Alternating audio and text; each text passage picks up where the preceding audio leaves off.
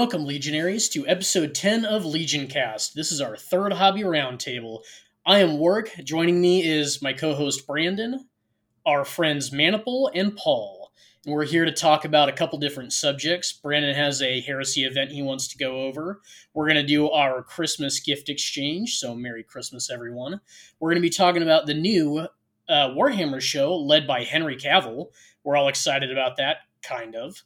And we've got a discussion on the end about what is canon, and I think that's going to be a pretty fun discussion to get into. So take it away, Brandon. Welcome, Legion brothers, Legion sisters, and often forgotten, but never by me, God Emperor Cavill.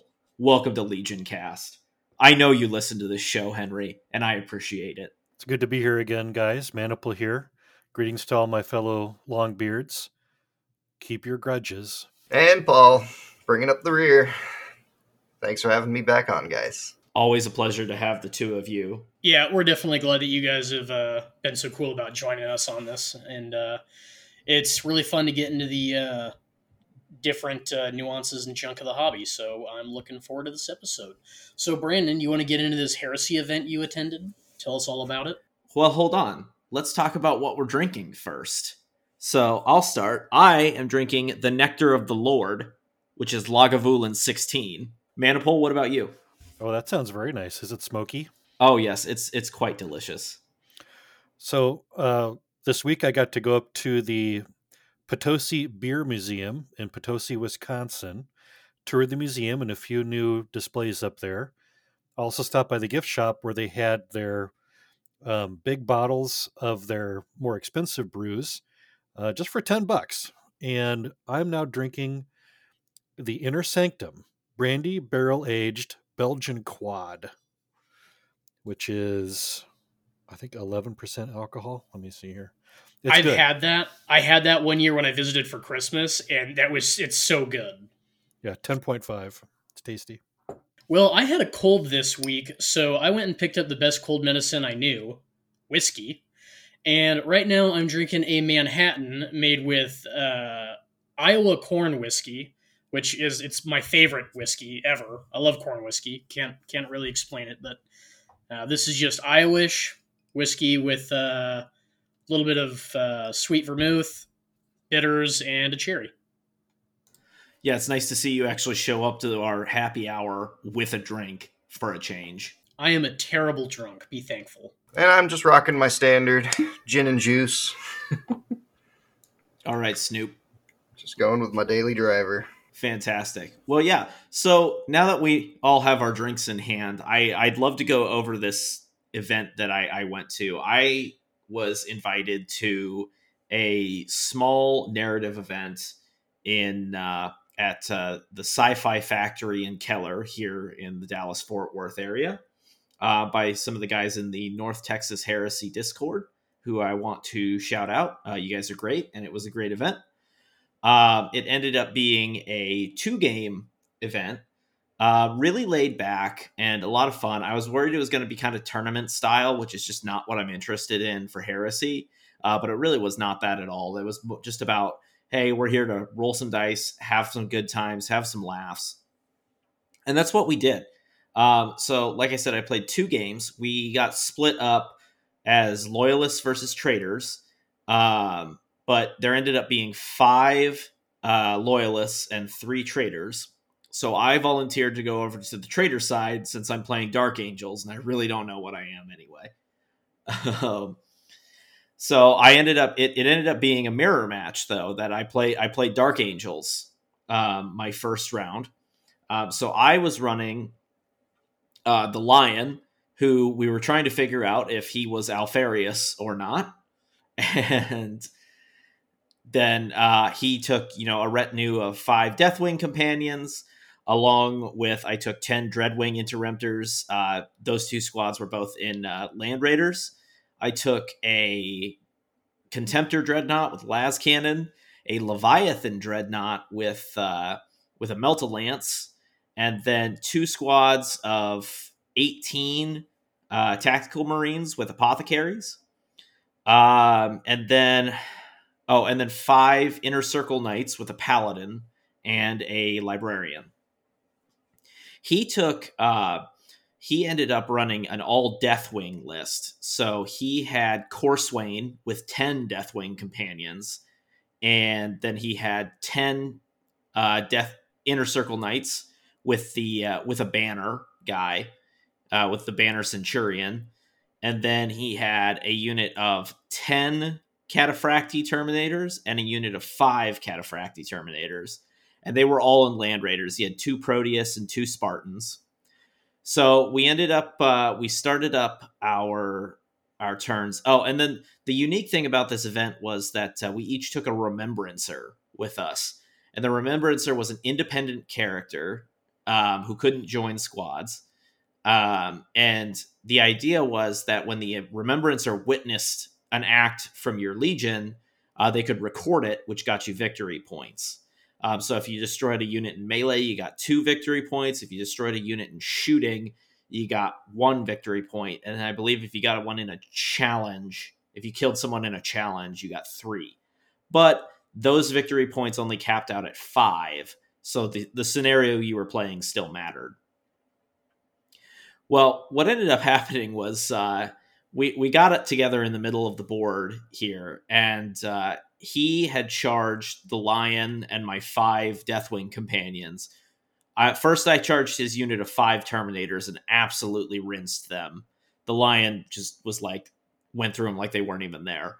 And then he charged me with Corswain and his 10 Deathwing companions and his 5 Deathwing, and his 10 Cataphractii Terminators. And then his Inner Circle Knights got into combat with my Inner Circle Knights. Well, what ended up happening was the Lion held out long enough for my 2 Dreadnoughts to move up on those 2 squads of nasty dudes. And the Lion gives the entire army Crusader. So when you're rolling a sweeping advance, you roll 2 dice and pick the highest.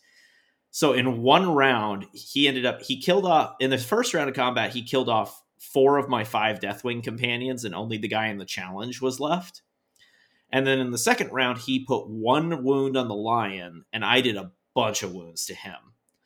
So he ended up, I caught Corswain and sweeping advanced his Deathwing companions in Corswain with the Lion. And then my Contemptor Dreadnought caught those Cataphractii Terminators and sweeping advanced those guys. So there was half his army gone right there. Oh, that's brutal. And then, yeah, it was vicious. And then they just moved over and took out our Inner Circle Knights. My Inner Circle Knights, I only had 5 versus his 10.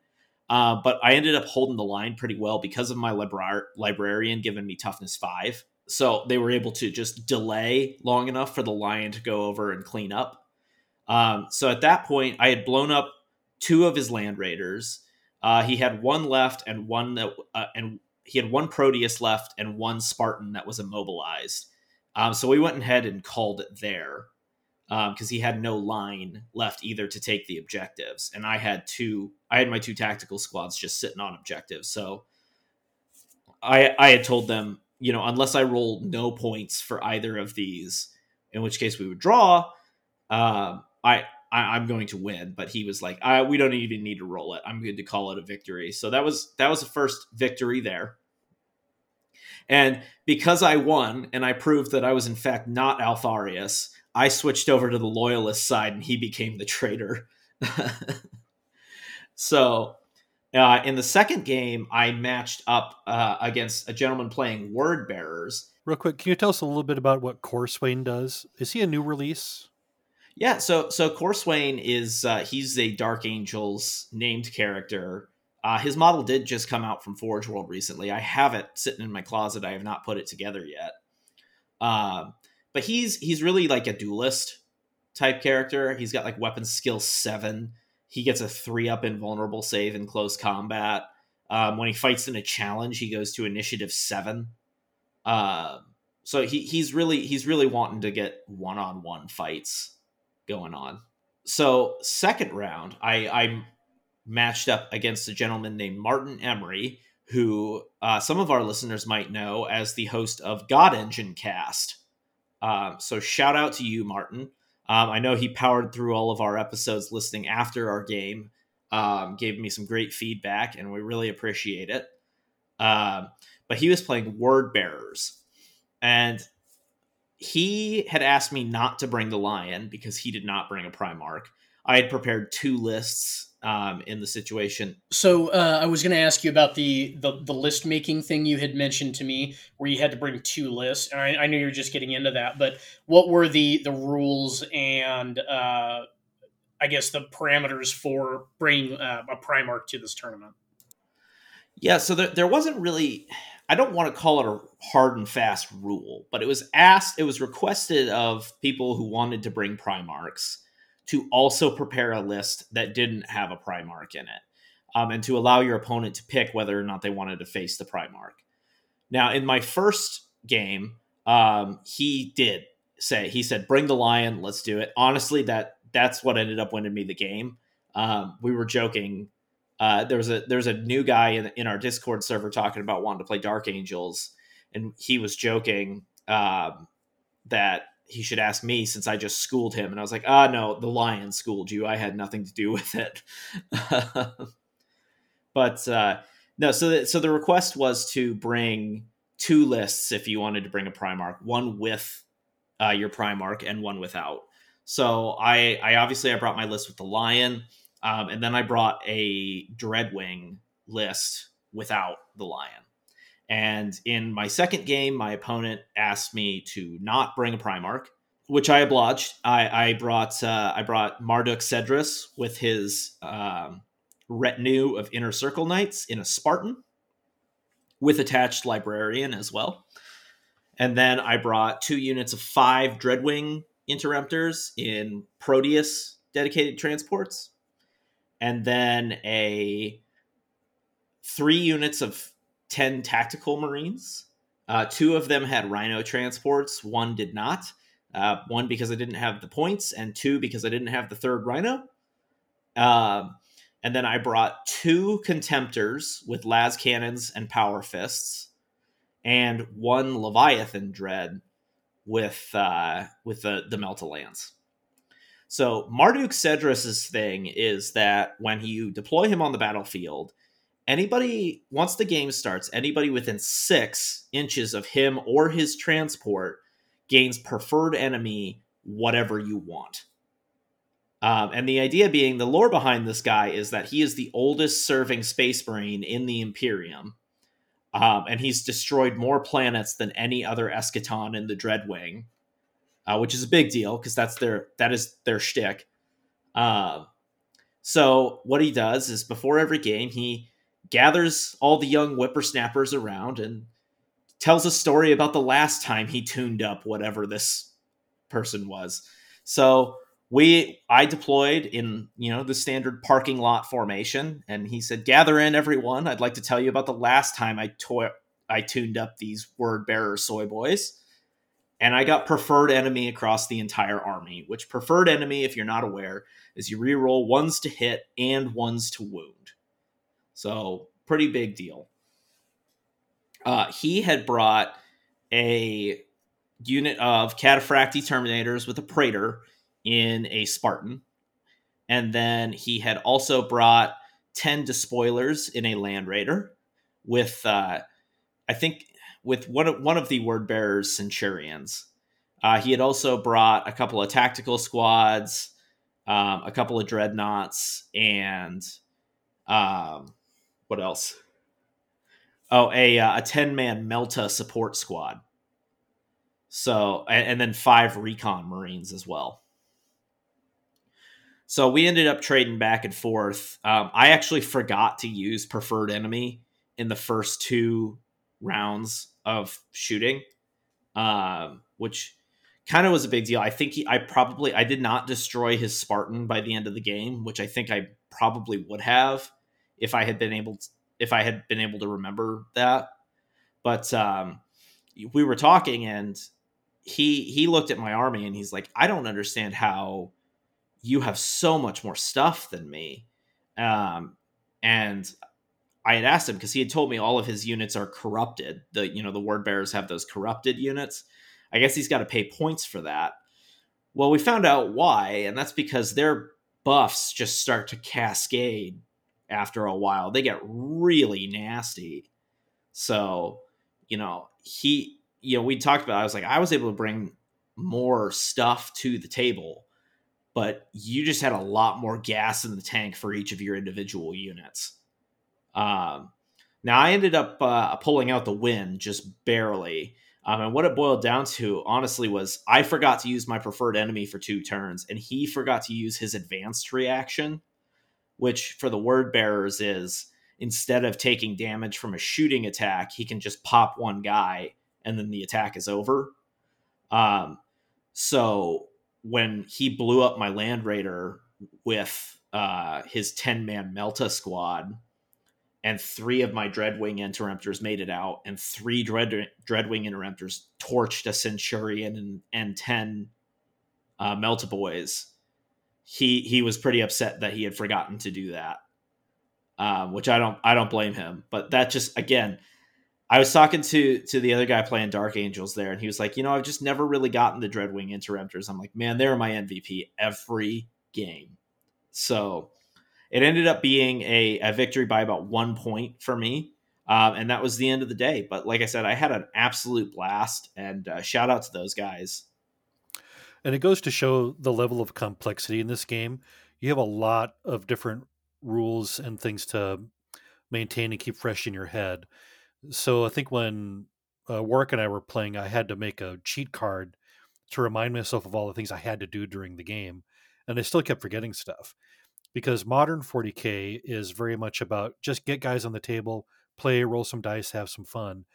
This one is much more like a Swiss watch, where you get every little piece has to work together. You got to remember all your rules. And I like that aspect of it. But at the end of the game, when it's over, you look back and think of all the shouldas. I forgot that. Should have done it. Forgot.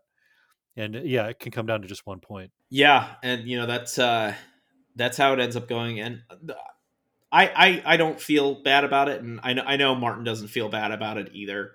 Again, like I said, I forgot my preferred enemy. I probably would have taken some things off the board that were still there at the end of the game if I had remembered that. And his Melta squad might have lived an extra turn, if not for that as well. But like I said, I had an absolute blast. It was a ton of fun. I have never had a Dreadnought go down so fast as it did against Word Bearers. He just opened it up like a tin can. I was like, wow, this feels like old Dreadnoughts when that happened all the time. That's scary when that happens. I'm not a fan of that. Yeah, and word to the wise out there, if you're playing Word Bearers and he says that's my target for ritual sacrifice, just run that unit to the other side of the board. Like, do not let them get to that. Like, don't even don't make it easy. Well, that's what won me the game. Was he did that so he picked a Dreadnought, but I was like, whatever, it's a Dreadnought. I'm gonna be fine, and I didn't know what it did either. So he opened that Dreadnought up, and he bumped his guys up to his regular Terminators are sitting at like weapon skill 6 now with strength 6, all kinds of crazy crap. And then he goes, okay, now I'm going to pick that Rhino. And I was like, okay, that Rhino's about to hightail it out of here. And I just flat out that Rhino across to the other side of the board where he had nothing over there. And so he wasn't able to stack more of those buffs. But man, I'll tell you what, Word Bearers, it really opened my eyes on them. They are some scary dudes. That's pretty funny to me, because the way I understand it, Lorgar is like one of the probably least liked, or well, I guess, how do I want to say this? Like, points for points, he's like the worst Primarch in the game. But their buffs stack so efficiently that it makes him kind of a badass, right? Yeah. My understanding on Lorgar is that he's a pure synergy piece. Paul, I think you were about to elaborate on that. Yeah, I mean, it's when people are talking about Lorgar's point for point, they're usually talking about his combat capacity, which Lorgar is definitely one of the weakest Primarchs. But what he brings to the table instead of combat potential is he really just provides a lot for the Word Bearers army in terms of what they can do by adding a lot of extra utility to them. And the Word Bearers in general, I think Legion-wise, they're generally weaker, but they make up for it with the corruption and all the chaos stuff. Like we were talking earlier, Brandon, I was surprised he didn't bring any Galvor back or the Marigal dreadnought, because that seems to be the go-to for them. Yeah, no Gal Vorback. That's what I was really expecting, but no, he brought just a lot of kind of basic units, but added the corruption feature, and then he brought a lot of characters and threw murder swords on them. And those murder swords are pretty gross. But like I said, it was a ton of fun. And one more time, I want to shout out God Engine Cast. If you're into Adeptus Titanicus at all, go give his podcast a listen. It's a good stuff. He did a Legion focus on my Legion, the Murder Lords, which is what I used to propel myself to victory last January in our Ad Texas Titanicus group gathering. So again, shout out to him. Yeah, or if we go down there again for another Texas Titanicus, is he going to play with us? It's a possibility. Yeah, so that was my that was the event, and like I said, had a really great time. Looking forward to playing with all those guys again. But let's get to kind of the meat of the episode here, which is our Christmas exchange. Oh boy, oh boy, oh boy, oh boy, oh boy, oh boy, oh boy.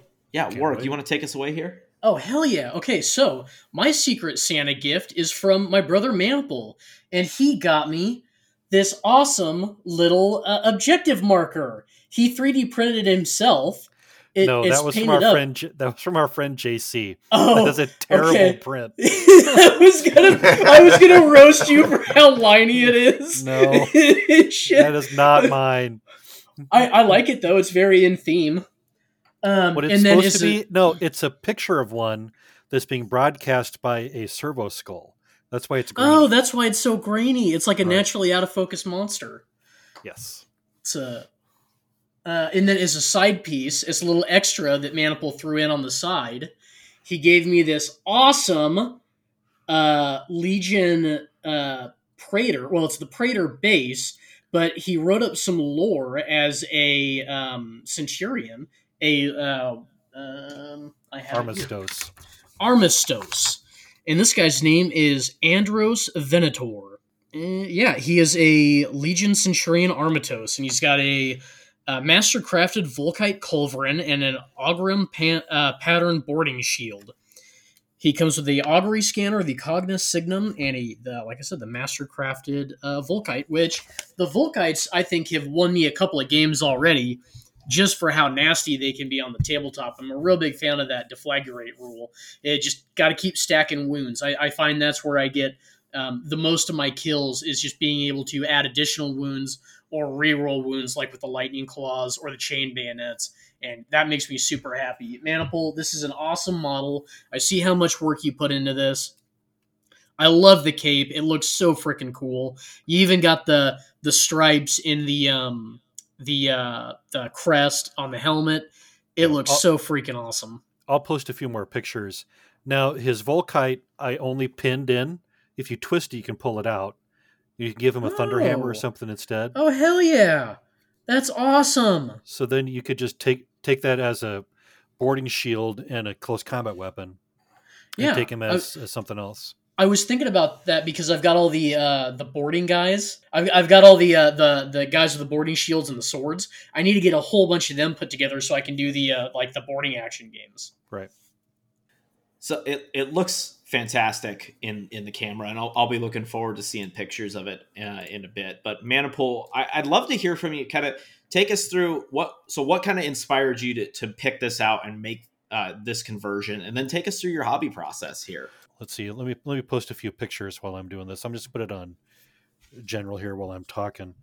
I knew that Warwick, you were already running the master signals, right? Correct, because you need to run one for the Ultramarines Rite of War. And so that guy has kind of all the communication stuff already, but I was thought, well, what he really needs is something that he could use to center that line of Volkites, because you run is it a support squad or a heavy support squad? It's the tactical support squad, yeah. And that support squad was really good. And what he does is with that, I think I wrote out all the abilities he has, because as an Armistos with that gear, he's got a bunch of extra stuff he can do. He can decide not to shoot and instead give his whole squad better ballistic skill, I think, or +1 to hit, which is pretty effective, especially when you're rolling a big squad of those guys. I thought that could really be a nice way to use him. He can also run, himself as just kind of a solo sniper. You want him to go hunt, a special character or a light tank. He could probably do something like that. So I had a bunch of bits from other kits. Like, I think we probably all have a bunch of Praetors sitting around. We're not quite sure what to do with. And I'd looked, because that model I used is one with the guy holding the big axe in front of him. I thought, well, those two arms are far enough apart where you could put other stuff in there. Some of the other ones where the arms are way far apart, you can only do one thing with them. But with that, I thought, well, I could give him a shield in one hand. And I did have a shield from a bits buy that I made. And I had the heavy support box. I thought, well, let's give him that gun and a shield. Then I realized that even though you can give the Praetor and the Consul a boarding shield or a combat shield, the invulnerable save is not better than the one he just gets with his Rosarius. So that's why I upgraded that one to the Ultramarine pattern, the Agrilium, because that in close combat does give you a better invulnerable save. That's why then if you run him in a close combat squad, doing a boarding action, then it might actually come into use. Otherwise, you just have your choice of a 5-up invulnerable save. But the model looked cool, and I wanted to do some freehand painting. So basically, I got the bits kind of fished together. I had a head from another kit, and I painted a 13 on his banner top, and then I did the Ultramarine symbol on the shield, and then I just went through and I did a lot of the kind of introductory work on it. And I thought, okay, I'm pretty much done. And then I took a picture of it, which you guys all got a chuckle out of, because as soon as you take a picture of it, you pick the paintbrush up again and go right back, because the camera reveals everything. I'm like, I'm not even close to being done. The camera's your worst critic. Yeah. So I went back through, and he actually has I did a purple base coat, because some of the Ultramarine models in the book are a lot more purple. And then I tried to bring that up through some blues and some different inks. I almost went back and did a purple wash on him at the end, but it just wasn't quite right, because I know how your other guys look already, and they're very blue.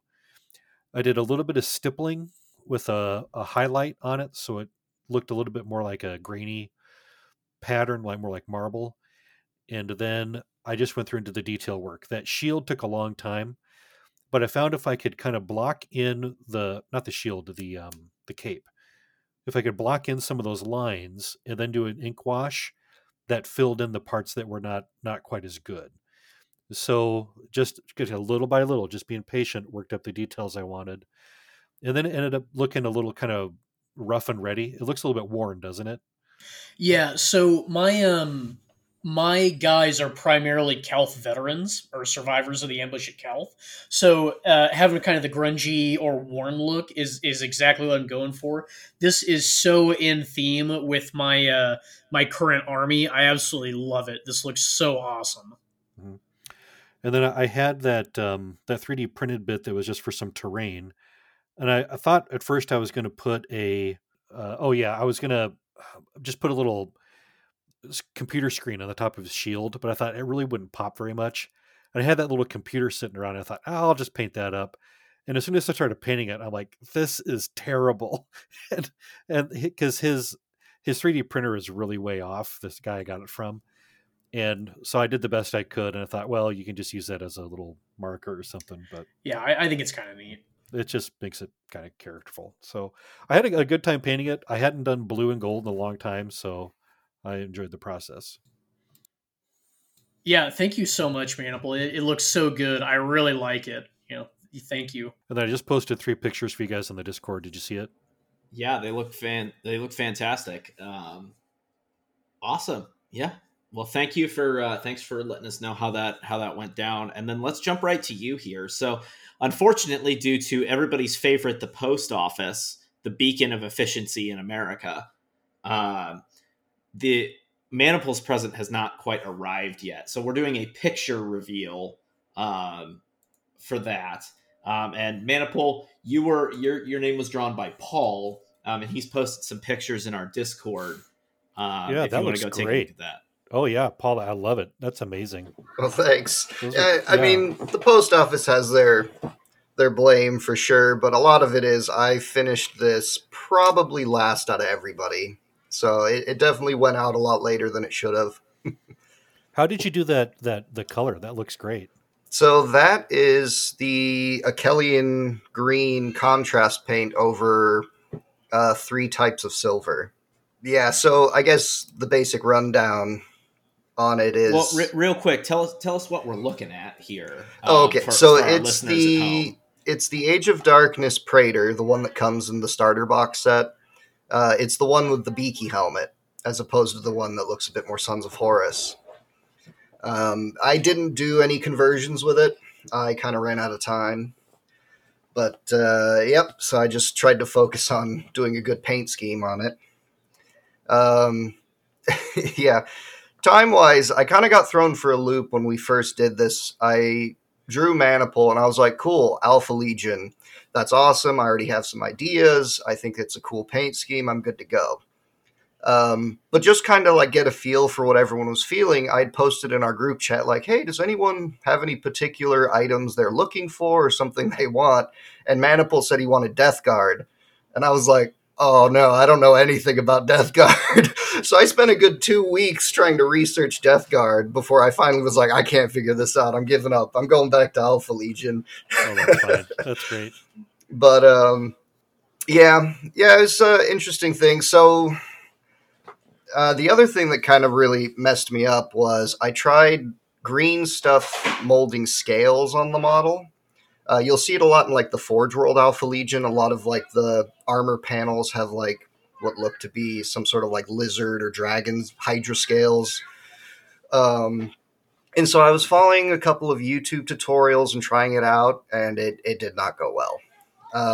But kind of in the 11th hour, I found a tutorial by Juan Hidalgo where he was hand painting them on Alpha Legion, and I really liked the tutorial, so I tried that out, and it looks a lot better. The green stuff was it was really tricky to use, so I think it turned out okay.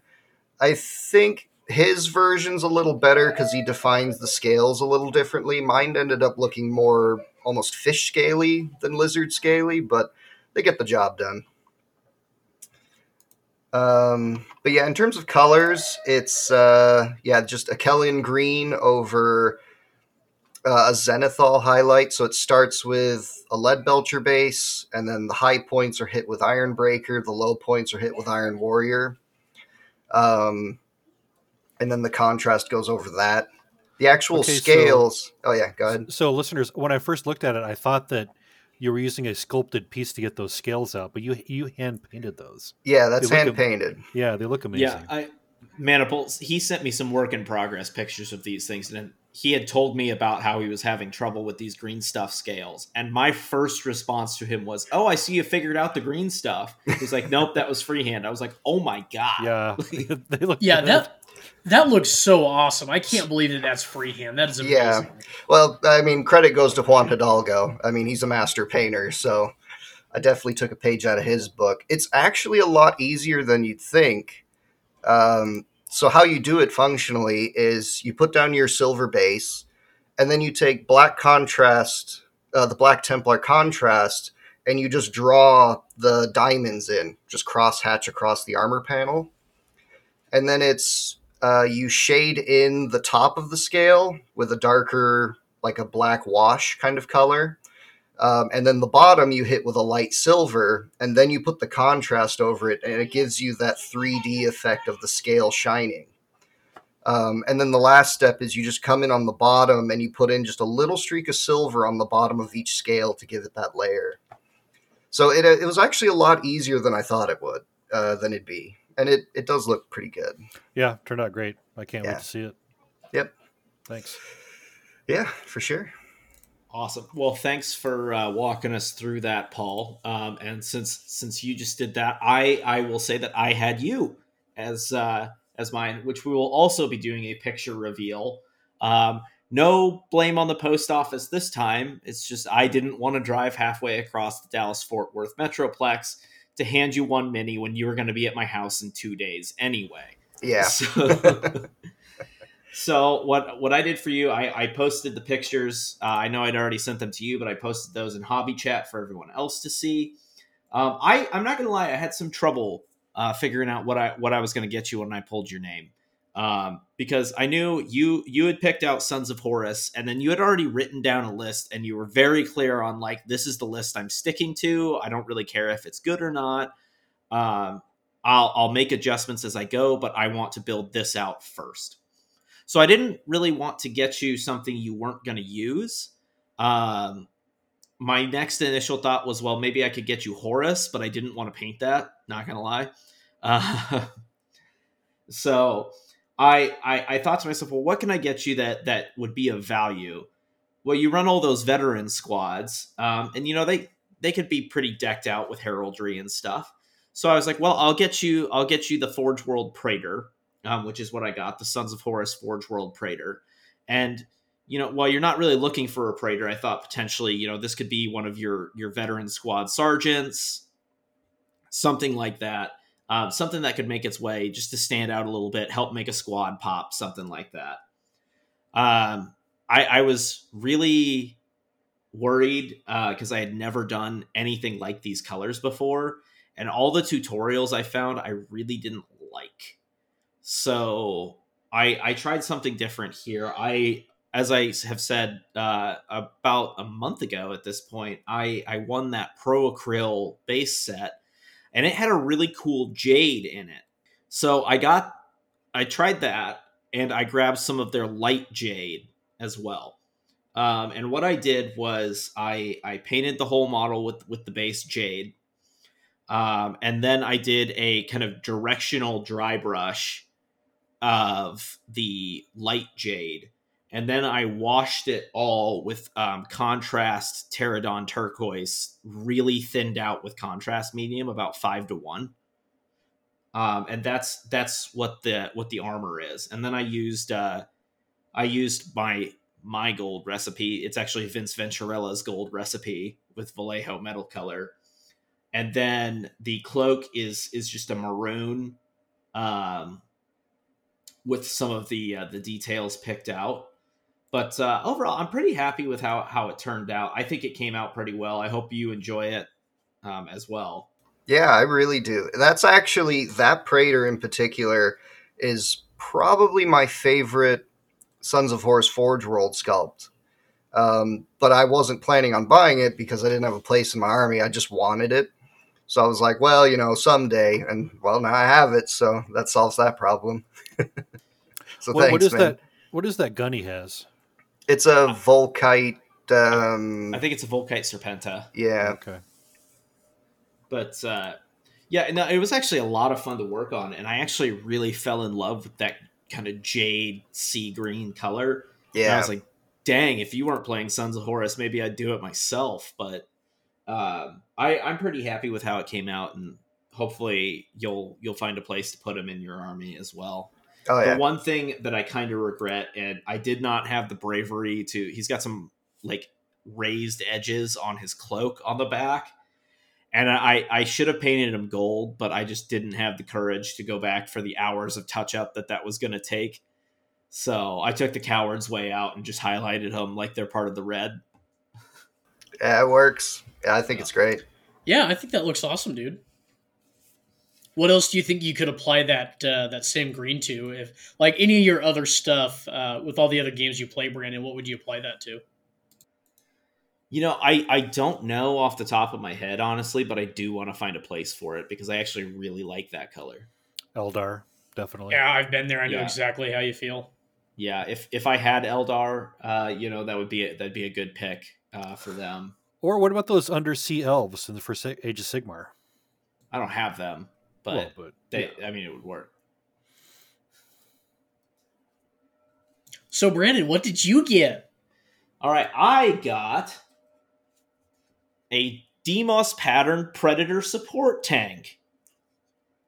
Nice. And what is so awesome about this one is that it is entirely magnetized for the main gun, which I think is fantastic. I magnetized so much shit on that thing, I almost put myself out of my misery. I spent way too long trying to figure out magnets on that stupid thing, until finally I remembered that magnets don't just stick to other magnets. They also stick to just pieces of metal. So, while there are magnets inside the turret housing on that thing, I ended up filing down that there's like a notch on the inside of the turret that the guns slot onto. I filed out a piece of that and just put in like a clip of a small clip of metal I had to file down into that slot, and so it's not actually magnetized on the inside. It's just sticking to a piece of metal, and that took me like 2 days to figure out, folks. That's how retarded I am. So I magnetized all three of the interchangeable pieces on the back, like the different power packs or like ventilation systems that go on there.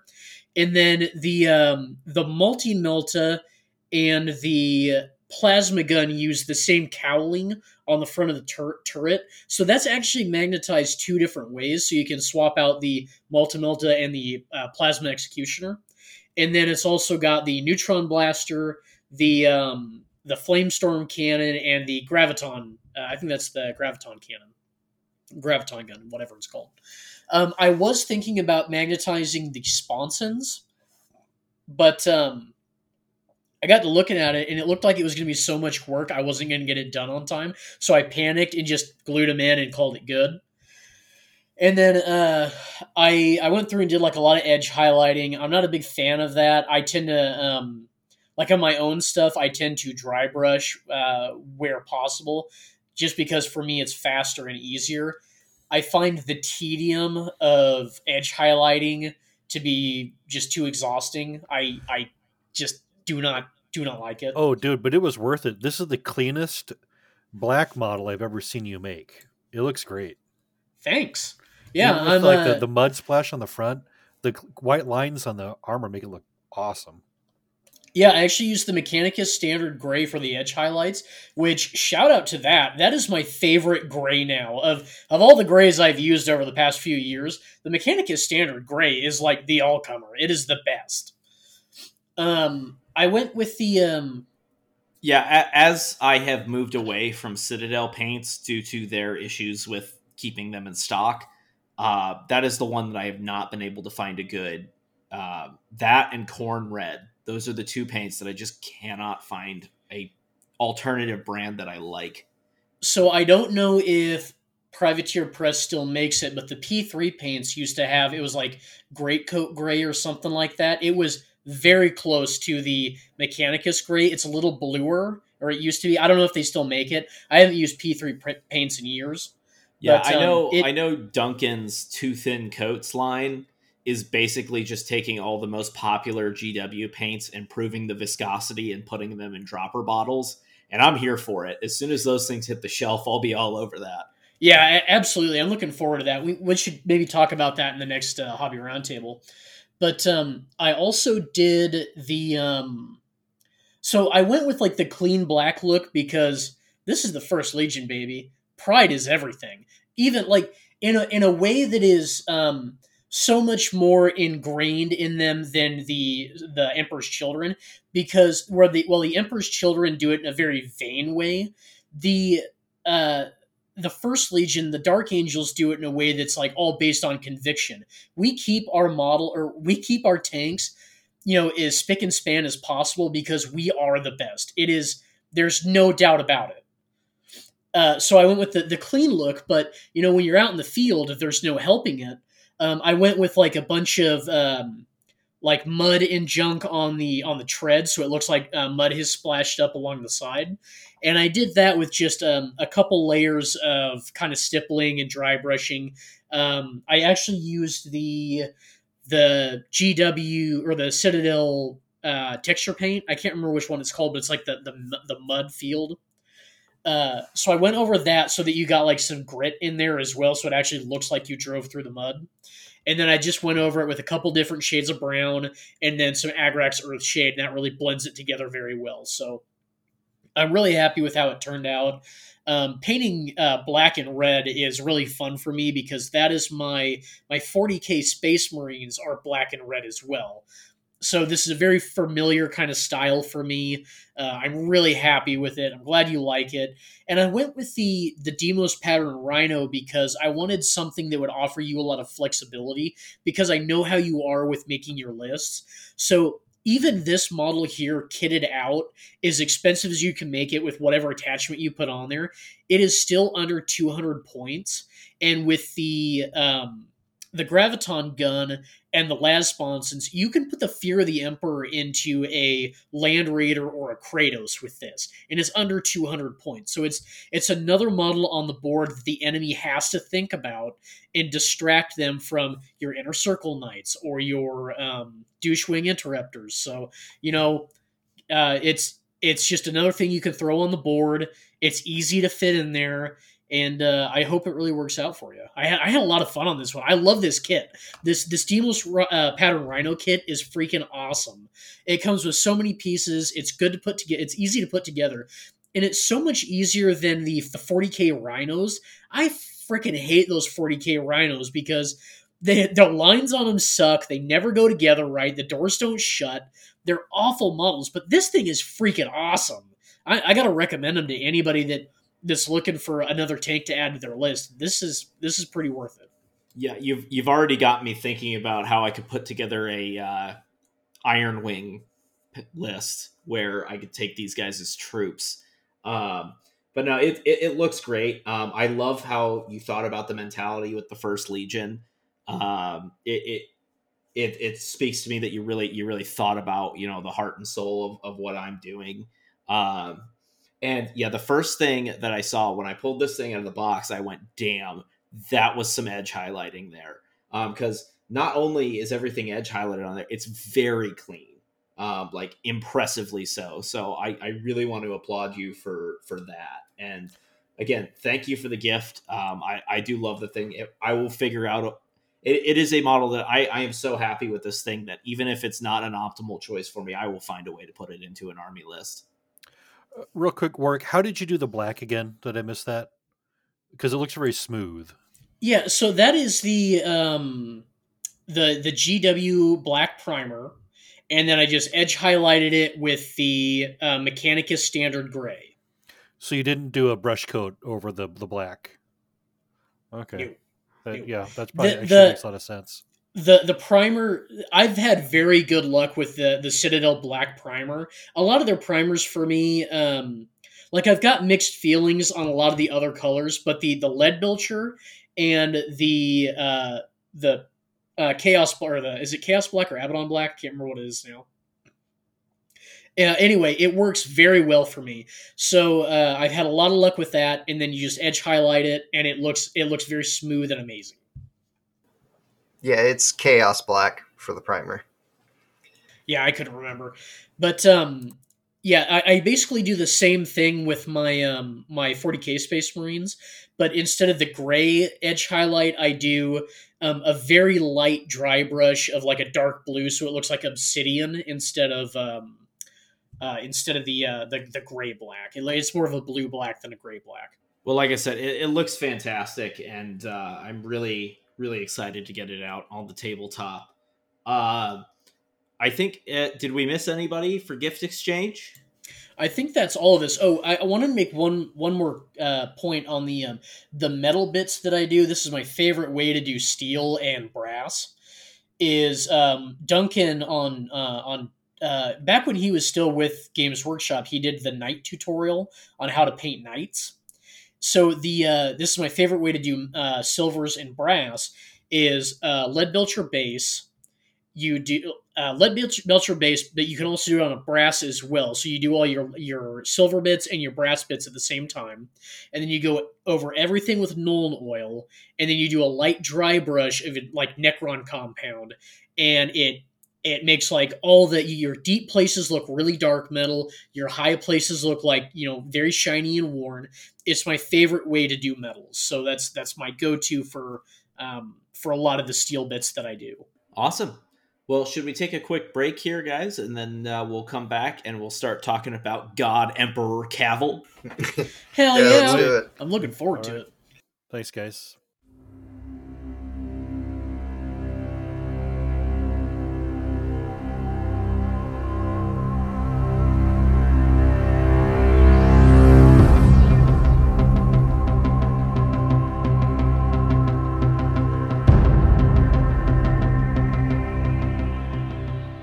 Welcome back, everyone. I hope you enjoyed our Sanguinala gift exchange. I had a lot of fun with it.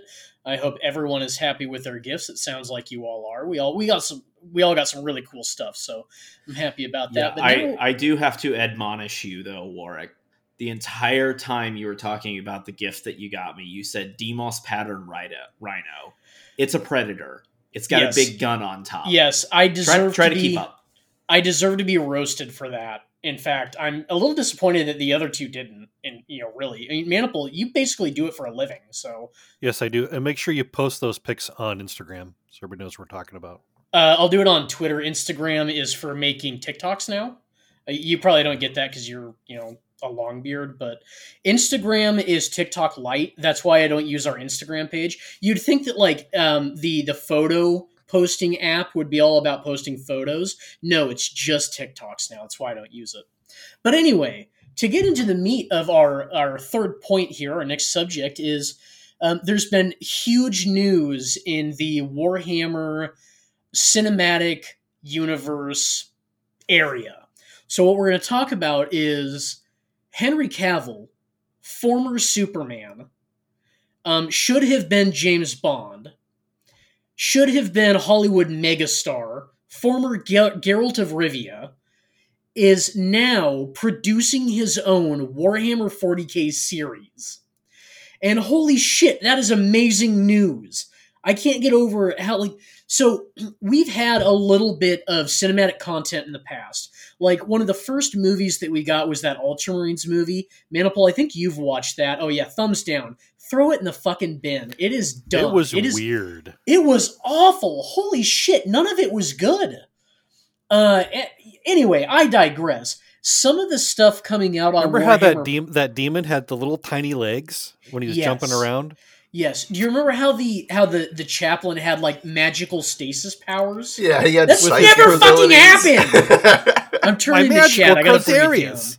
Yeah, they didn't have a chaplain with them. Anyway, bullshit aside, Black Library stuff aside. Black Library isn't. It should be put in the Black Library and never found again because that's how the lore works. Anyway, Henry Cavill is producing his own series, and he made a really compelling post because there were some big red flags right out of the gate. The primary one being Amazon is developing this, or they're the studio doing this. And after the Rings of Power, Amazon doesn't deserve the benefit of the doubt. It was thoroughly unenjoyable. A lot of the characters were either planks of wood or horrible bitches. Like, Galadriel is just the worst person I have ever met in that series. Yeah, and first off, I will not allow that show to be called Rings of Power again on this podcast, or I will admonish you. It's the Rings of Prime. Absolutely. That is an absolute travesty. It's an Amazon vessel, not a Tolkien vessel. It is garbage. But secondly, I do want to talk about, we have seen really good content out of Amazon Studios. It's really the tale of two studios with these guys. The Expanse, even, I know it wasn't originally theirs, but it was great after they picked it up as well. The Terminal List, awesome show. Reacher, great show. The Rings of Prime, awful. The Wheel of Time, awful. So it really just, this is my thing, is it really just depends on, what Amazon are we going to get here? Are we going to get the Amazon that can put together a really solid, strong show? Or are we going to get the Amazon that's all woke garbage? With Henry Cavill at the helm, I'd like to think that we're going to get the former rather than the latter. But I know we've all been burned before by these things, and that's why I'm cautiously optimistic. Well, there's another piece to that, because the studio that's actually doing it is called Vertigo Entertainment. Now, Vertigo is a pretty interesting little group. I don't know if you're familiar with much of their work, but if you pull up their Wikipedia, you look at some of the movies that they've done, like the Lego Movie, or It, or um, let's see. Oh, the one that really stuck out to me was The Woman in Black. Do you guys remember? Have you seen The Woman in Black? Yeah, Yeah, that's a that's pretty a good movie. Yeah, it's a Really good movie. solid kind of horror movie. If you look at the sorts of things they do, it's kind of this like deep psychological horror type stuff that really makes you think. And when you're done watching these movies, you think, "Oh, I got to think about what I just saw." And that is Especially the Lego exactly movie. Yeah, right. So because it has a little darkness to it, which is good. Yeah. So I can't remember what exactly her job title or who she works for, but Henry Cavill's girlfriend works with one of the agencies that was instrumental in securing the rights to this series. So he's got a lot of personal stake in this because he actually had to disable his Twitter account because he was getting a lot of backlash for his girlfriend. The way I understand it, I can't be quoted on that, but he's off of some social media because he's very committed to this girlfriend, and social media didn't like that. That's the takeaway that I had. But he's very serious with this woman anyway, and she was instrumental in getting the rights to this Warhammer series for Amazon. And they made sure, their studio made sure that they had the rights before Amazon was a part of it. So it's their baby, not Amazon's. And I think that's the biggest divide. It, like what Brandon said, it's a tale of two studios. What we got from the Rings of Prime and Wheel of Time were very Amazon studio based. Reacher and the Terminal List were very, very much given their own free reign of how the show was made. So if Amazon keeps their fingers out of this pie and lets Cavill do his thing, Cavill's one of the primary producers of this series, I believe. This could be an actual Warhammer series. He made an Instagram post like a year and a half ago, I want to say, and he's on his private jet on a way to his next gig, but he's got a stack of books next to him, and top of the stack is Penitent by Dan Abnett. That's the second book in the Beckwin series. He was reading 40K books right when they came out on the way to one of his other gigs. This is the same guy who almost missed the callback to play Superman because he was running dungeons in World of Warcraft. The dude is a nerd before he's an actor. Like, there's genuine hope here, people. I don't want to... Go ahead, Maniple. Well, yeah, and I was kind of thinking about that when I first saw the note that Amazon was going to be in charge of this. And I thought to myself, they're probably going to turn it into some trans-fascist dystopia. I'm like, wait, hold on. That actually kind of works. Because there's I don't know how you mess up 40K. As long as you put in these bizarre figures and just show them to the world, people can make up their own minds about it. Because the original take on the 40K universe was it was supposed to take the worst parts of like late 1980s Cold War politics and just take them to their most ridiculous end, show them to the people. So on one hand, you can look at the Imperium and say, that is freaking badass and awesome, but I would never want to live there. And if they can just show that as it is, the horror of it, I'm fine. You don't need to have any other commentary than that, because it's a world you could imagine yourself being in, but not wanting to be there. And that's different from Star Wars and Star Trek and every other property. Yeah, it's interesting. One, he used a certain phrase, which was Warhammer Cinematic Universe, which I was very interested in. Now, we all know that there are many, many studios that are on the hunt to be the next Marvel Cinematic Universe, since they've managed to kill that golden calf in pretty spectacular fashion. But I think that this is the IP that you really can do it. Amazon tried to do it with Middle Earth. Middle Earth is too canonized. Everybody knows exactly, what happened when. Tolkien made sure of it. And then on top of that, you didn't get the rights to the stuff that you were trying to make. But I'm not going to go into a rant about the Rings of Prime here.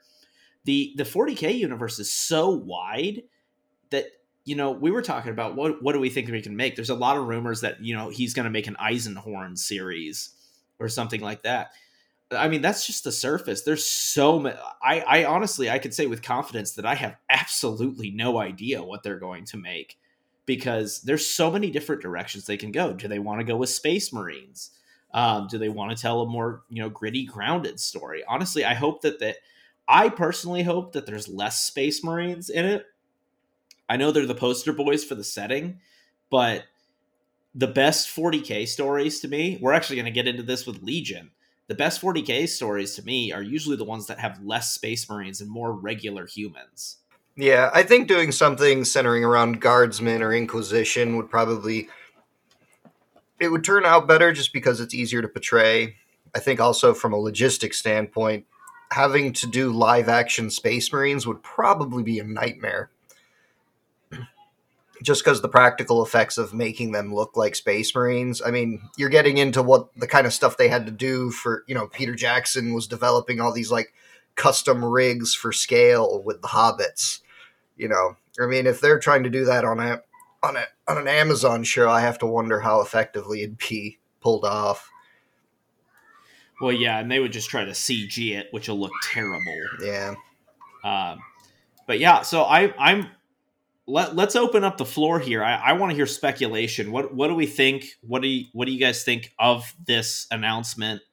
What direction do you think they're going to go? Let's hear it. So I would like to see an original character. There are a billion stories to tell in Warhammer, especially now that the era Indomitus is in full swing. It can go a lot of different places. If we want to roll back the clock, it would be easy to talk about to do an Eisenhorn series. That's what everybody is kind of leaning into. Cavill would make an awesome Eisenhorn because in the first book, he's kind of middle-aged. He's at the top of his game.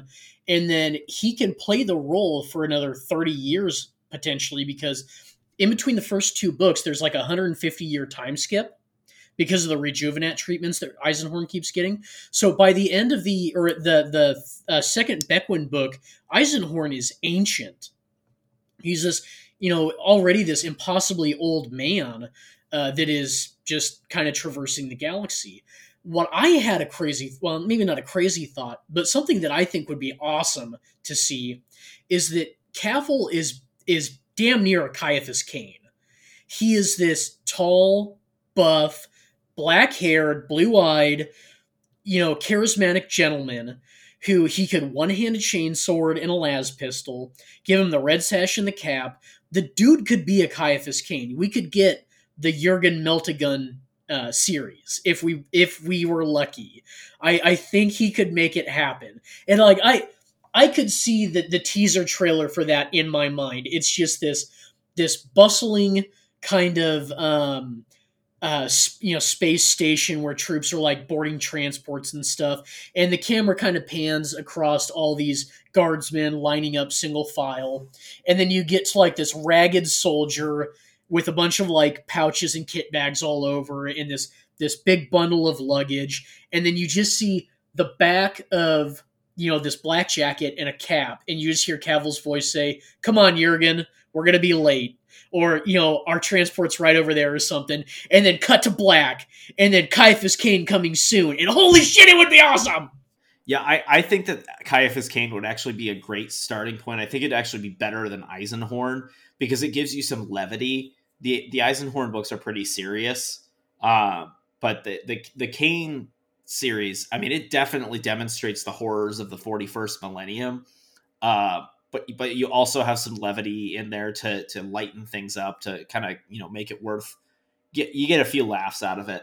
I saw someone else talking about this, and they said that Nick Frost would be an amazing Jurgen, and I am inclined to agree. If you're not familiar with Nick Frost, he plays counter to Simon Pegg in Hot Fuzz. Yeah, that would be great. Yeah. I think he's a little heavy for the role, but if he slimmed it down, because Jurgen, Jurgen's always described as his uniform never fitting right because he's so skinny. Maybe it's always hanging off of him. There are a few actors though that can convey that they look like they smell bad, and I think he could do that. Yeah, I've been going back and forth on this idea of what suit do you put Henry Cavill in, and I keep coming back to Space Marine though. I know that seems like the easiest answer, and maybe it's the one that is going to cause the most technical problems. You put him as an Ultramarine, and everybody believes it immediately. But the problem with the Space Marines in 40K is that they're a lot more mentally conditioned than they were back in 30K. They don't have quite the same sort of personality that they do back in the old days. And so I don't know how do you get a really interesting character who isn't just psychologically conditioned to believe things a certain way. Right, so that's kind of my argument for why we don't want Henry Cavill as Eisenhorn, because this is a little bit of a spoiler. In the first book, Eisenhorn loses a bunch of nerves in his face, so he cannot emote. He's a very blank-faced character most of the time. He doesn't smile, he doesn't frown. It's because he doesn't have nerves in his face. So if you don't want to put a superstar like Cavill in a role where he cannot convey emotion. That's just my takeaway. That's what I've thought about it. Any input on that, guys? Yeah, I'm of the opinion that they shouldn't go with something that's more established, like Eisenhorn or any of that kind of stuff. Partly because of that, but also just because it's already been told. I mean, seeing it physically would be cool, but I think, kind of like Brandon was saying, the lore and the canon is so vast, they could really do just about anything. Kind of to Manipul's point, where the 40K Space Marines are a bit more conditioned than the 30K counterparts, there are a lot of like sub-chapters, like the Spears of the Emperor book. The Space Marines that exist there are very different from, like, say, the Ultramarines. Of course, they're going to be Ultramarines if GW has anything to say about it, but... Yeah, there were a few books I was thinking about that could be adapted in a similar fashion. Do you remember the book? Was it Silver Snakes? Oh yeah, mm-hmm. Brothers of the Snake is an excellent Brothers of the Snake. book. Yeah. And it starts off with just this kind of random encounter of a Space Marine on this world of some weird thing that happened with some Dark Eldar.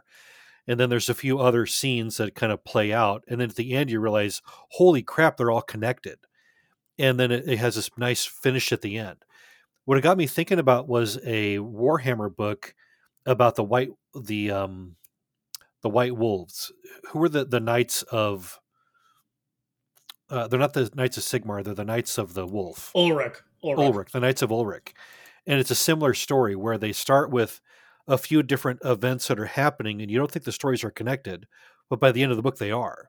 That really, to me, feels like they were writing those stories as a way to show what would this look like as a TV series, or like the Gotrek and Felix novels.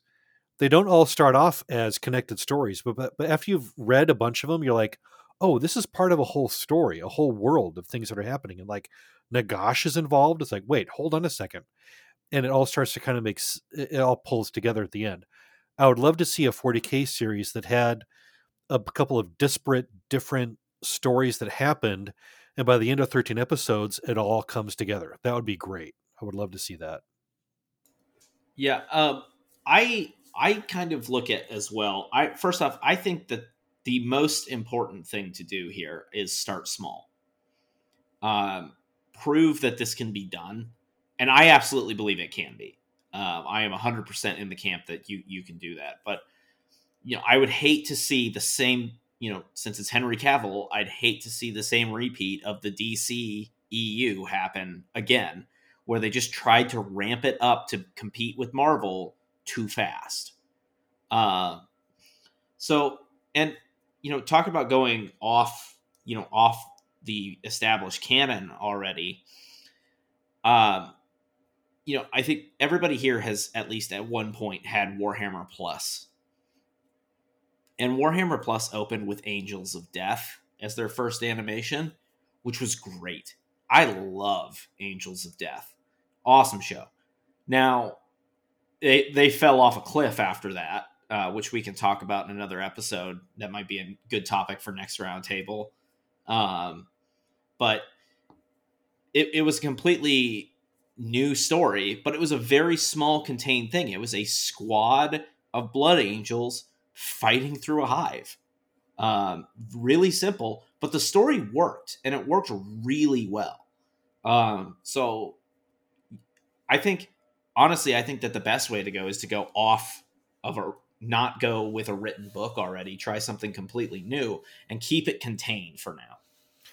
Right. And the same thing when last time I watched the Judge Dredd movie, I thought, what a great way to introduce people to this Judge Dredd universe. It's just about these two characters on a drug bust. And it goes completely off the freaking rails. But what a great story about this little interaction between these two judges and the horrible things they have to face and the way they talk and get to know each other, and then how they come out at the end. That was great. And I would love to see something in 40K where it just starts small and just have these little glimpses of these amazing things happening in the background. What I've thought about for a long time, I was visiting a man in the nursing home many years ago. He had no possessions left by that time. He lived just in this little room in the nursing home.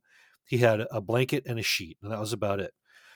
But on the wall above his bed, there was a picture of a landing craft from World War II that was shot full of bullet holes on some beach in front of a huge cliff. It was the most amazing picture I had ever seen. And because I realized that that's where this guy had served. He had served on some landing craft in some far-flung war zone in World War II, and that told a whole story about this guy's life. By the time I knew him, he couldn't even talk. He couldn't tell a story, but I saw that picture and I thought, there's something amazing that happened there. I would love to see that as a 40K story where you see a little hint of something. You're like, oh, wow, there's something much, much bigger behind the scenes. And then in the next season, then you can open it up and go from there. Yeah, that like it's really important to emphasize that you don't have to start big. Like you don't have to go, all the Black Templars are at war, with the next big war across the galaxy. It doesn't need to be galaxy spanning. You can literally start with a couple of Arbites are on a drug bust, like you said. It's very much the Judge Dredd story where, or maybe even a couple of guardsmen in a trench are fighting renegades when they find out they're not just renegades, they're chaos cultists that are being backed by these chaos space marines. Very much like is happening in the era Indominus. It's very scary and it can be very simple. It doesn't need to be super complex. It doesn't need to have 1,000 moving pieces. You don't want to have to read 10 books, and which, let's see, the Eisenhorn series is at 8 books now.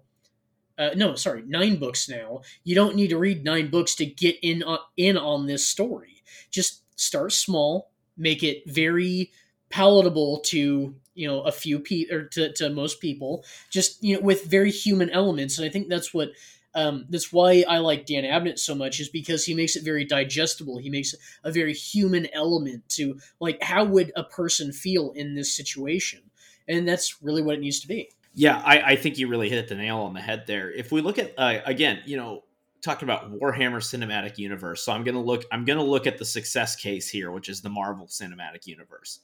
Everybody remember how the Marvel universe started? It started with Iron Man. Now I can tell you that I had never picked up a Marvel comic in my entire life. I was always more of a DC guy, but I in general just wasn't a comic guy. I liked Iron Man as a movie. That's what got me in. So we started with Iron Man, and then we kept moving to other things beyond that. But that's the point, is we need to hook people who are not just into 40K, because the show is never going to be successful that way. Start with something that everybody can get into and likes. And it's crazy how in just like the past week and a half, or basically just a week so far, how big Warhammer has blown up across social media. Because before this announcement, people weren't talking about Warhammer in the same way. It's like, there are a bunch of people that I follow on YouTube that don't talk about Warhammer, that were talking about Warhammer this week because it was in the news because of Henry Cavill. It's really amazing to see how this is starting to flow into the mainstream. This is starting to become a part of Western myth. It's really interesting. And really that's because, Marvel and DC have failed so spectacularly. Marvel and DC, they were culturally keystones to Western culture for so long, but they've been so market based or corporatized, however you want to say it. They're trying to market to more and more and more and more people. It's just getting watered down. But if you keep this kind of distilled essence of Warhammer and you put it out into the world, people are going to come to it. It's not like water from the tap. It's more like a bottle of wine. And that's really what we should be looking for right now. Yeah, big time agree. I think we can go ahead and wrap this segment up, though. And I'll say with this I'm excited. I'm cautiously optimistic. Cautiously optimistic. That's the only safe way these days. I'm going to give this I'll tell you what. I'll do the usual cautiously optimistic. I'll give it 3 episodes. And if I'm not hooked at 3 episodes, then I have to be done. Yeah, one thing that they have going for them, and I feel like this is an important thing to state, is they have Henry Cavill. That's so working in your favor. If we look at like Rings of Prime, one of the biggest critiques I saw from mainstream folks was there's no stars in this. Like, who are these people? Why should I care? Benjen Stark was there, and then he left. He was in it for 1 season, and then he fucked off because he didn't want to be a part of it anymore. Yeah. Well, here's my point. When you look at their competitor, House of the Dragon, I was never that big of a Game of Thrones guy. I can tell you that I was really interested in Matt Smith. So when I saw, oh, Matt Smith is in this, I'll give it a shot. I got hooked. It was a great show. So here's my point. You guys are going to have people look and say, oh, Henry Cavill's in this. I will give it a watch. Don't waste that opportunity. Who would Matt Smith play in 40K? I don't know. There's plenty of weird people. So there's space for him. Good question. We ought to think about that, didn't we? Yeah, we'll see Ravner in the chair. Oh yeah. Oh, yeah. That'd be fun. I think he could do Ravner pretty well. He's got the voice. Okay, so I'm glad that you guys kept bringing up canon and basically what we're talking about is consistently kind of in my mind anyway.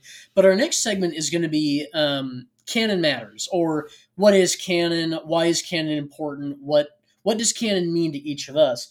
And Maniple, I want to bring you in on this one first because canon, as I understand it, the definition, the origin of it is based in Greek.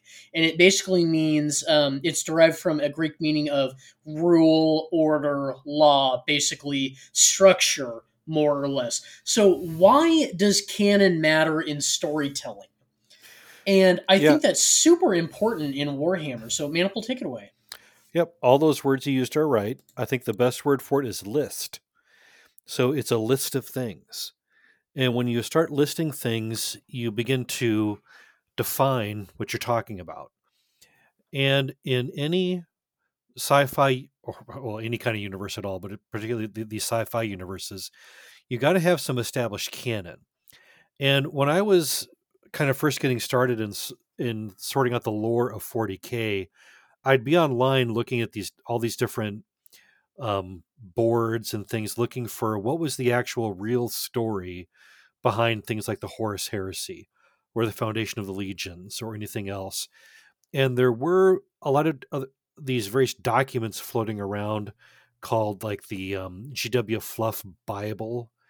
And I don't know how much the original writers got into actually canonizing what actually happened, because if there's one thing that is consistent in all Warhammer lore, whether it's 40K, Old World, Sigmar, is there's a lot of holes.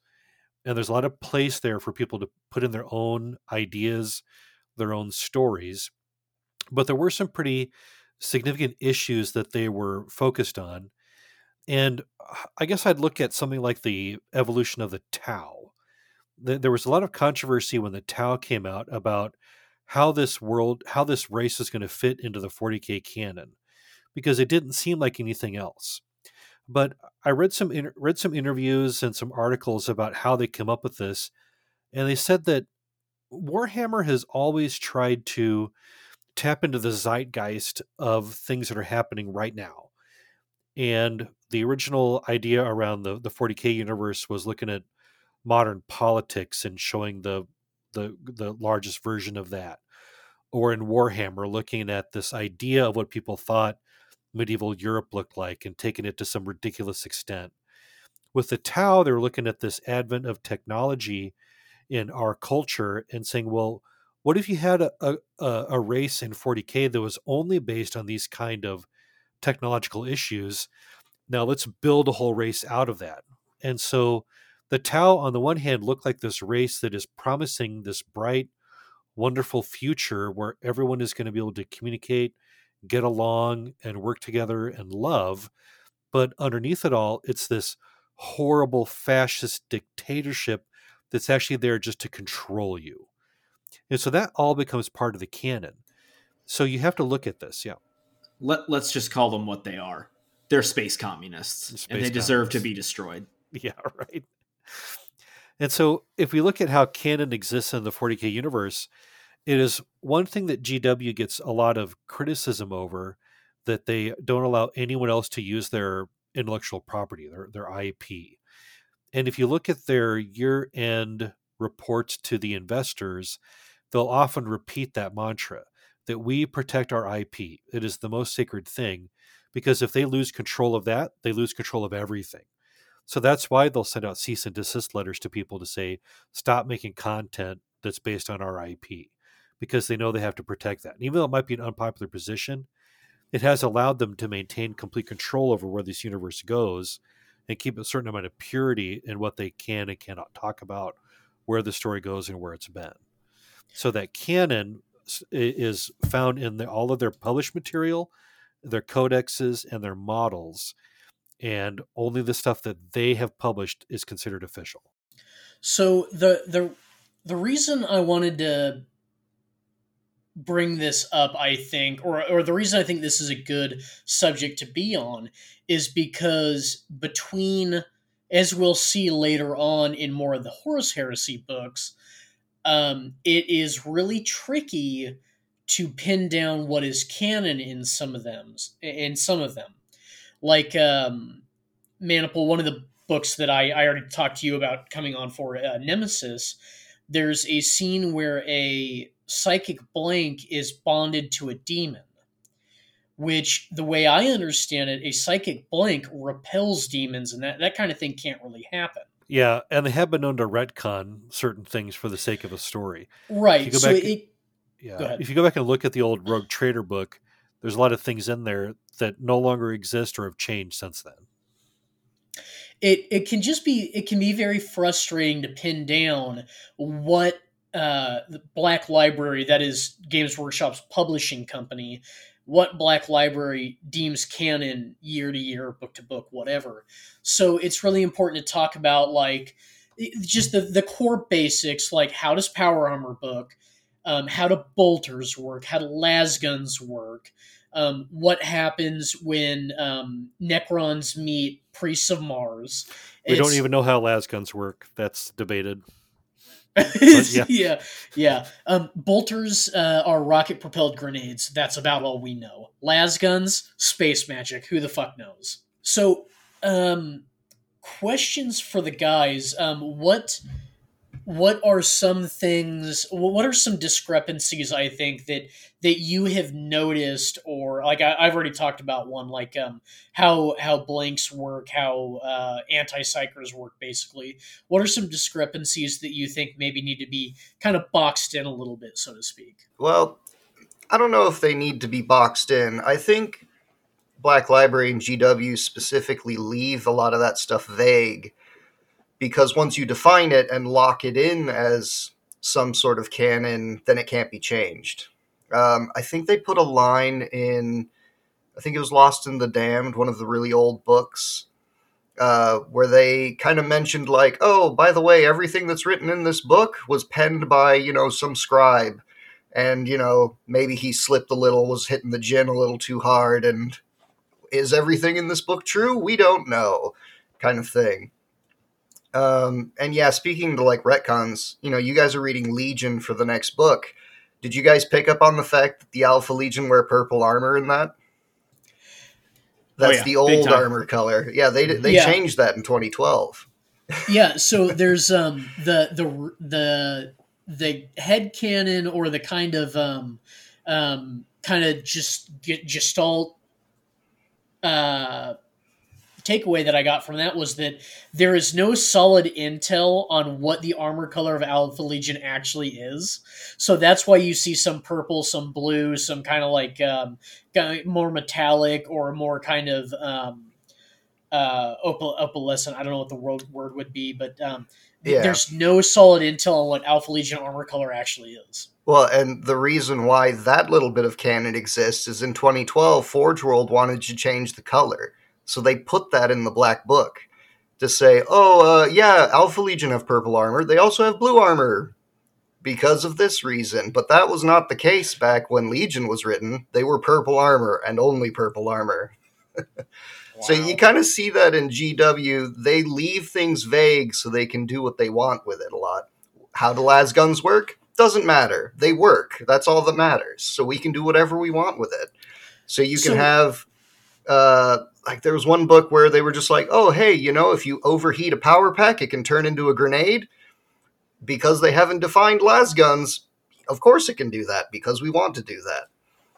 And that's why they leave a lot of that stuff open. So that all makes sense in the very vague realm of things. Yeah, and I gotta be honest, that's kind of what I love about this setting, is that there's room to do your own thing.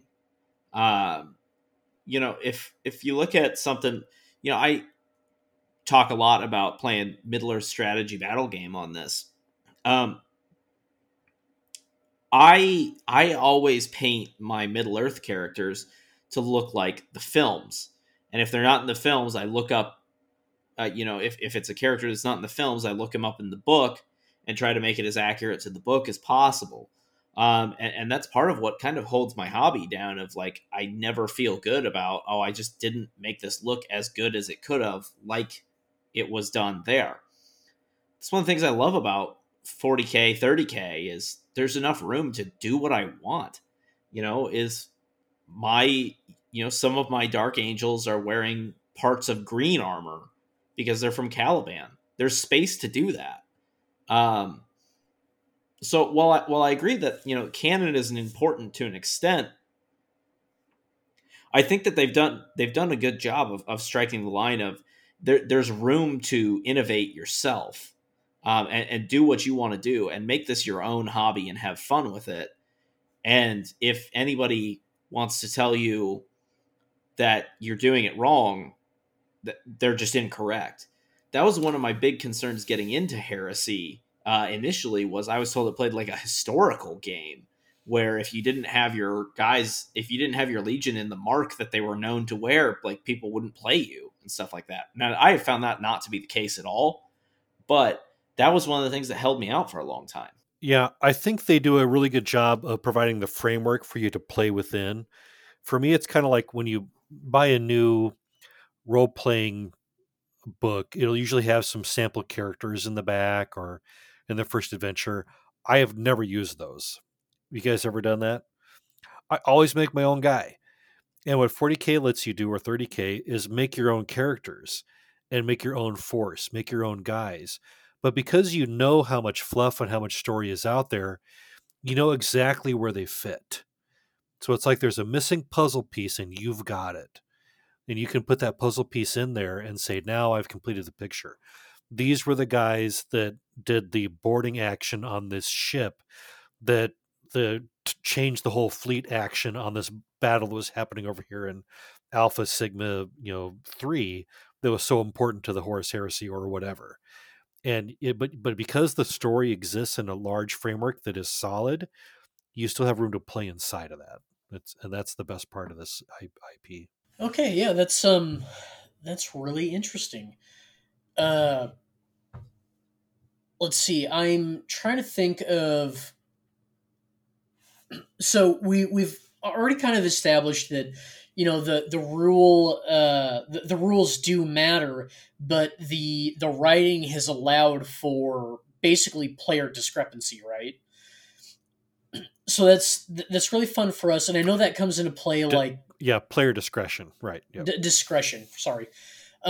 We do see that a lot so the bulk of the lore in 40K is that you will get a lot of successor chapters that maybe don't know, have a clear definition of where they're from, but they just think they're Ultramarines, and that kind of wraps into they might be one of the Lost Legions. So that's why you frequently see Ultramarines going off script, so to speak.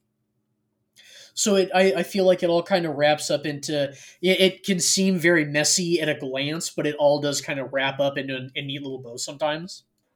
You see that in 30K as well with the Black Shields. Where we're at in the books, we haven't gotten into the Black Shields yet, but there's lots of units that are just cobbled together armor, especially like the Shattered Legions, a lot of stuff in there.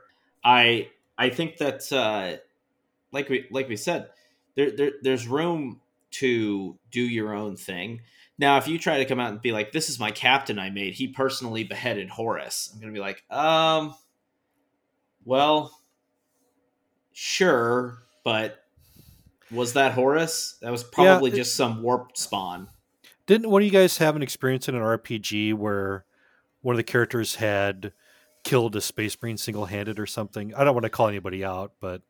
Yeah, so Paul and I, we did a RPG session where we did like a Death Watch or an Ordo Xenos type thing, and I was playing a Space Marine chaplain, but the other gentleman who was playing with us wanted to play like a veteran guardsman. And we were like, okay, well, how did you get picked up by the Inquisition, as part of your backstory? And he goes, oh, well, I single-handedly killed a Chaos Lord.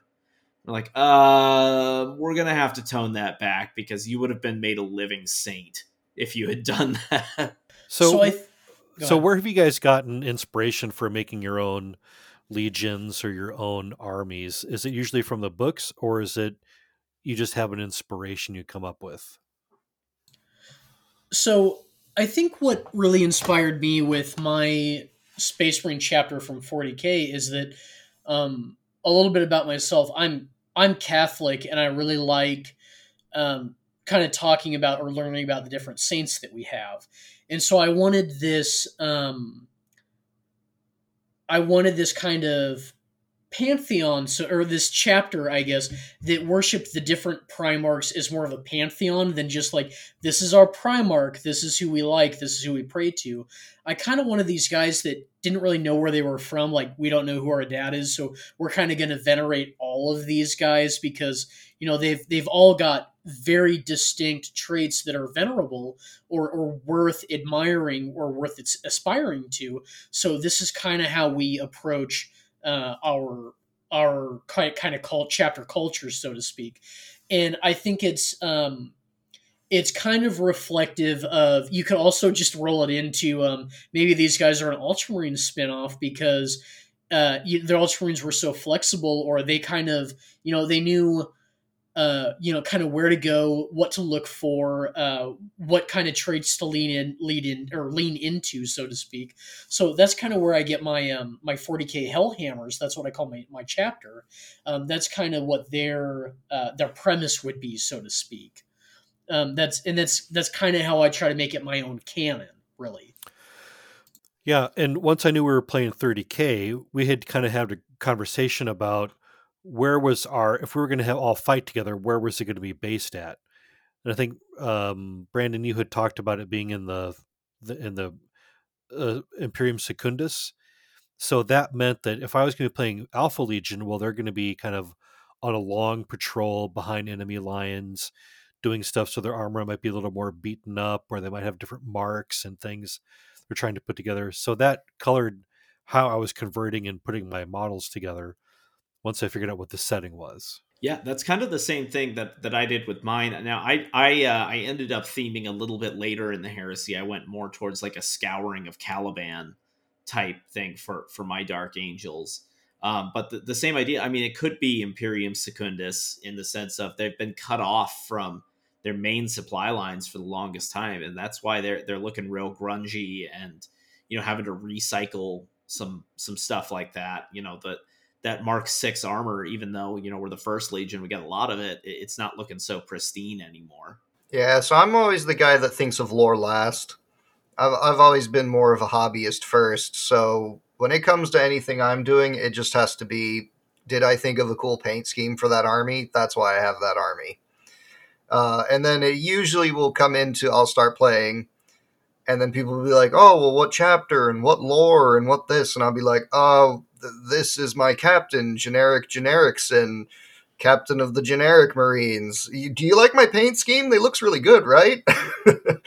And people will be like, oh, yeah, looks great, man. So that's usually where I end up. The lore is the thing that always trips me up. Well, I think you picked the perfect Legion for that, though, in the Sons of Horus, because they were kind of everywhere, working with everybody, kind of deep into the Heresy. So, originally you had talked about doing World Eaters, and that is what, talking to everybody, that's what had given me the idea for Imperium Secundus.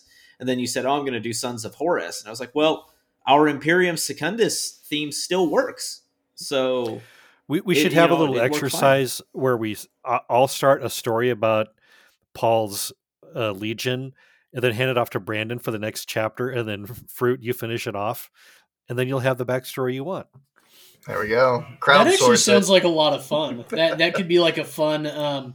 We could do like a dramatized reading for our another roundtable. That could be a good time. All right. Well, I think we've kind of had a good conversation.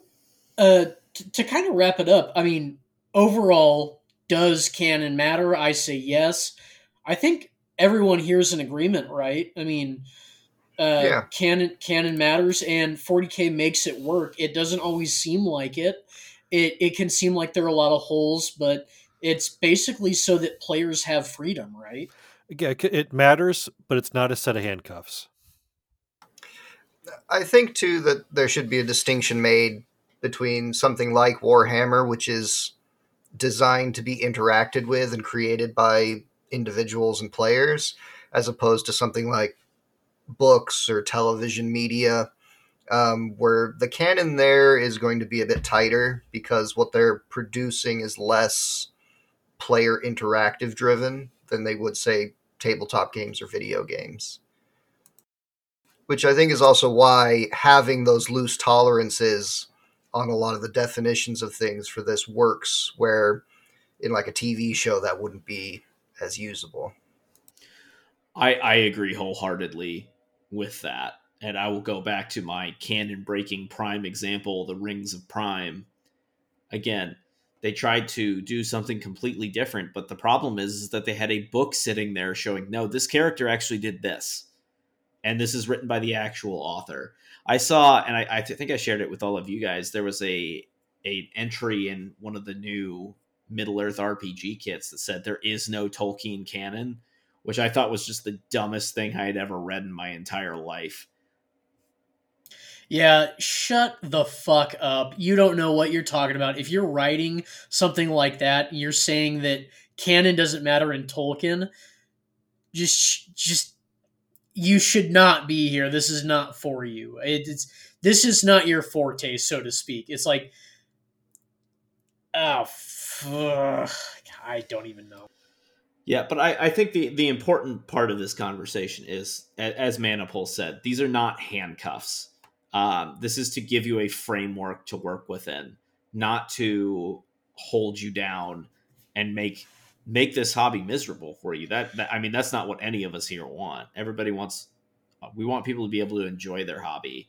The canon, it's more like, some guide rails rather than hard and fast rules in this particular setting. Well, thanks for entertaining me on this one. I know we were kind of not really sure how this one would go at first, but you guys have kind of brought me around on a few things. So thanks for engaging me on this one, and I am happy to maybe come up with something else that'll entertain us for the next one.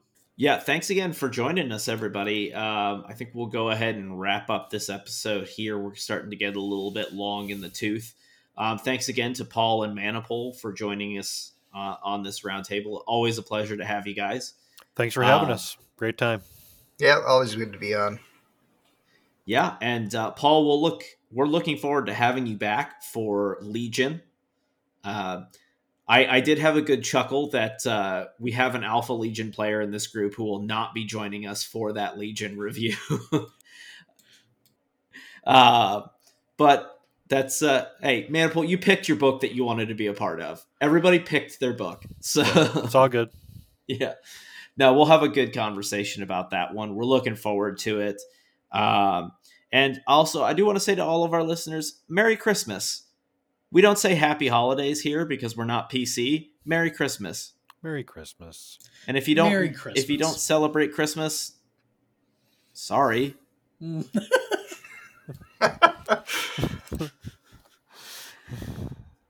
All right, we'll go ahead and wrap it up here. Yeah, go ahead and give us a follow on Twitter if you'd like. It's at LegionCast18.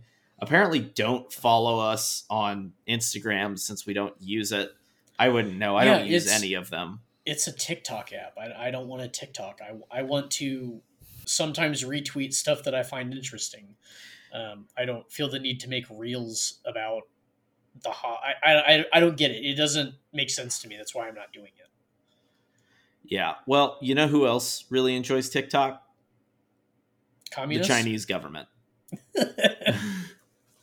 Anyway, yeah, so go ahead and tweet at us. Shoot us an email if you'd like, legioncast18@gmail.com. We'd love to hear from you guys. We're going to go ahead and wrap it up here, but have a good night.